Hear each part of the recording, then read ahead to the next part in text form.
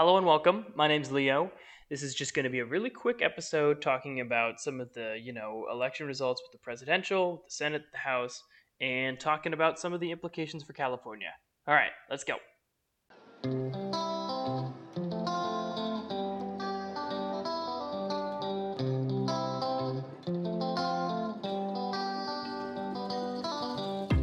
All right, so we're going to start with a little bit just in the presidential because I'm sure a lot of you are thinking about that and have been thinking about that for a very long time.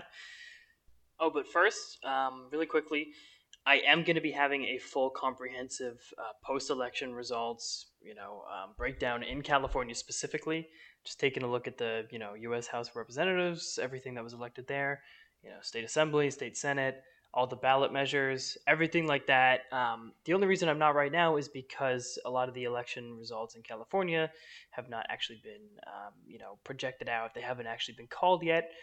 That's a lot because California is slower at counting than a lot of other states, which is why you're going to see the total vote for the presidential continue to rise, especially in Joe Biden's favor. But yeah, a lot of those results aren't actually in yet, so look for that in the next couple of days. So let's see. I'm recording at 3:34 Pacific time. Where it currently stands, it looks like Joe Biden is actually on pace to win this thing. So currently, Nevada and Arizona are still being counted. Wisconsin and Michigan just got called. So if Nevada, which is actually way closer than expected, but it looks like a lot of the states or a lot of the votes that are coming in are mailed-in votes that are going to skew toward Democrats. And it looks like in Arizona, it's already being called in some places. If those two go blue with Wisconsin and Michigan, that right there is 270. So just with that alone, Biden's going to win this thing. It looks like Pennsylvania is pretty favorable to him as well. I mean, it makes sense. Wisconsin, Michigan, Pennsylvania, a lot of those are the same kinds of voters. A lot of them, a lot of the time, those three go the same direction in a presidential like they did in 2016, which, is what helped Donald Trump win. So looking at those three, it would make sense, or looking at Wisconsin, Michigan, it would make sense that Pennsylvania could also be maybe about a point in Biden's favor, which would be huge. Um, and also, currently, Georgia is still in play. The map I have right now, it doesn't really say how many are still uncounted, but apparently, it's definitely possible that with the mail votes that are coming in, and it looks like a lot of the votes that haven't been counted are in the Atlanta area. Um, with those coming in, it looks like that it's totally possible. It says maybe around 94% haven't been counted yet, so or 94 have been counted, so the remaining six is going to be a majority Democrat. It could be enough to flip it, and Pennsylvania looks like it could flip. Yeah, long night. I stayed up pretty much all night. I was up 3 4 a.m. And at first, I'm sure a lot of you felt this way. At first, it was pretty disturbing. It was pretty alarming, especially for those of us who saw the exact same thing happen in 2016, where it looked like Hillary was up, and then honestly, devastating loss after devastating loss. Florida, North Carolina. A lot of us were looking at Texas this year. Texas now. So it started badly. And of course, what we were all talking about in the beginning, Pennsylvania, Wisconsin, and Michigan, they're going to be the key. But of course, those are the ones that they weren't allowed to count mail in votings by design by Republicans. And now, of course, they're trying to say those votes shouldn't be counted at all, which we all expected that. So, they're going to be counted. It looks like there's going to be recounts in Wisconsin, Michigan, probably Pennsylvania as well. Georgia could be recounted. Nevada could be recounted. But Michigan looks like the lead is wide enough to where a recount isn't really going to change anything, even if there are some, Trump votes that get flipped.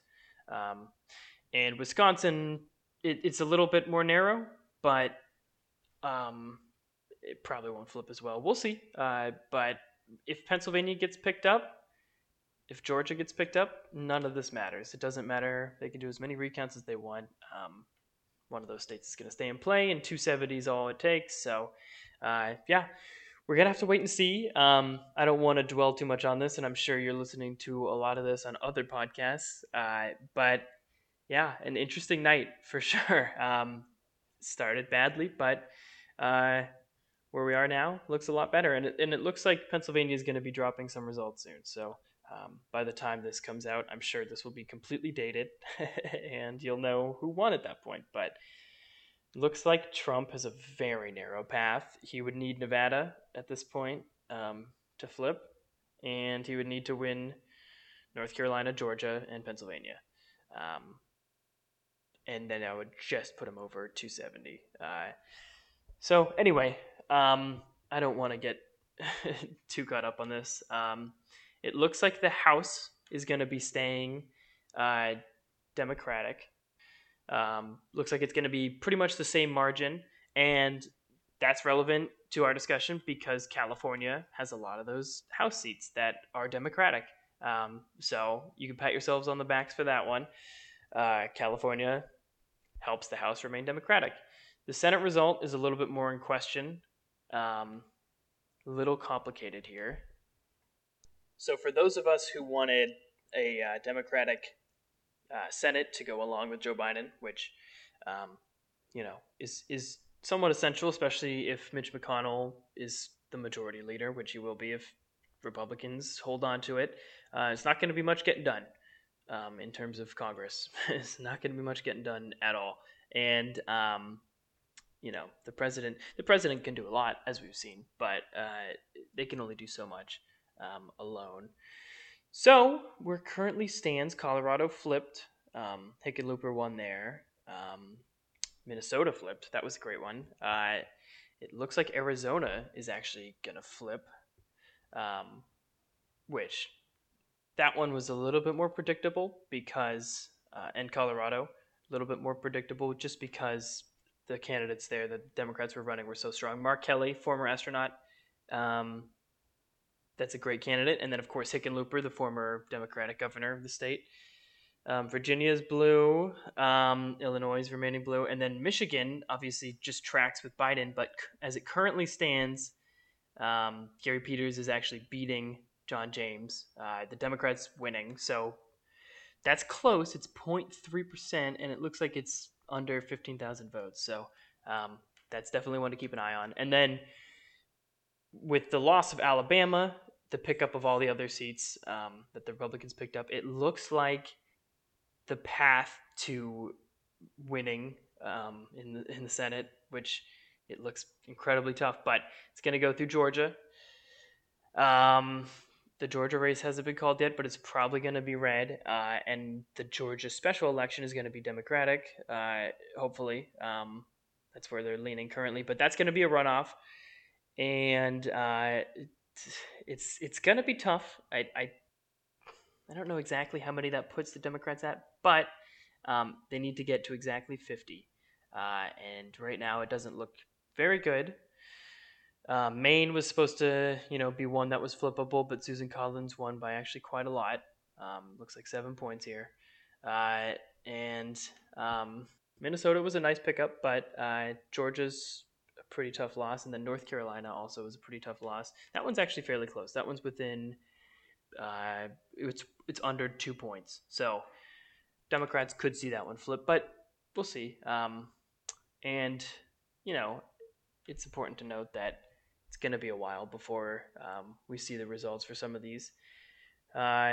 Hopefully, we get the Senate if Joe Biden gets in, because Joe Biden without the Senate would be it would be tough. It would be tough to watch, but he'd be president, and that'd be great. Okay, I want to move on to one other thing here, and then I'm going to wrap it up. All right, so as I was just saying, if Joe Biden gets in, obviously that means Kamala Harris gets to be vice president, which has major implications for California, actually, because she's currently the California United States Senator. So if she gets in, there's an interesting path to see what happens. So Governor Newsom actually gets to appoint a replacement without actually needing to call a special election. My source here, by the way, is a Politico article I read.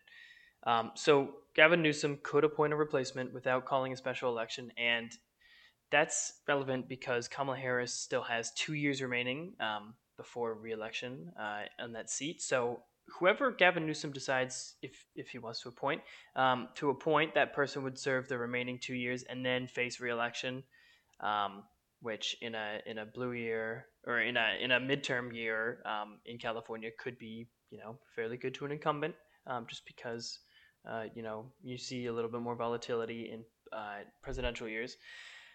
So even though he does have that power, technically he has the power uh, to name a caretaker and call a special election.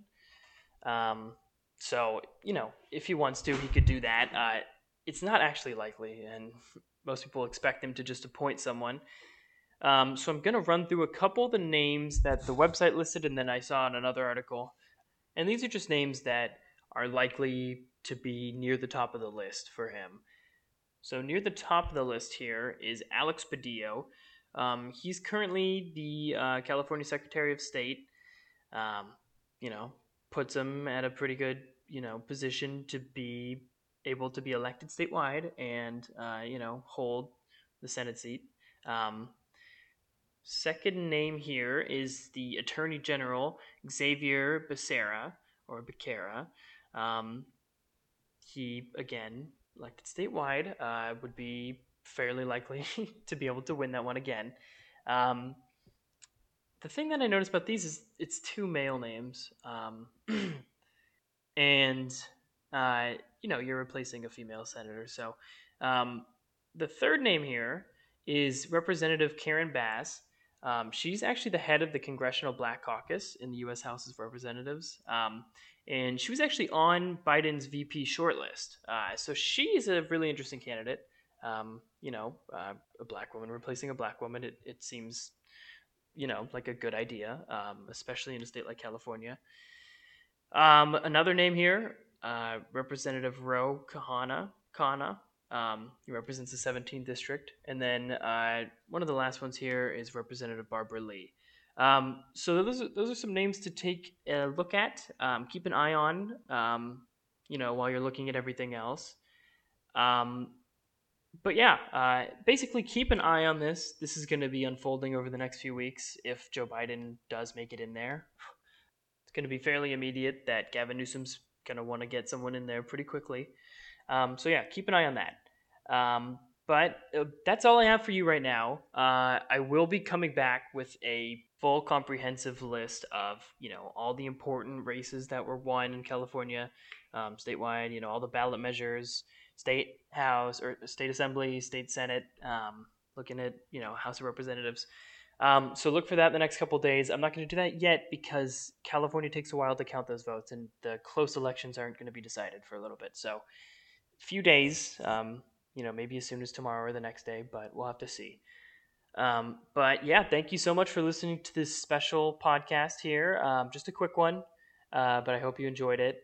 And I hope all of you Democrats and all you people who, supported Joe Biden really take a moment and enjoy this, because although it wasn't the blowout that many of us wanted to, totally dispute Trump and his agenda at the national level, Joe Biden, it looks like currently, will be winning, and that's that's what we wanted, and it's important to remember that, and it's important to enjoy it. But anyway, thank you so much for listening.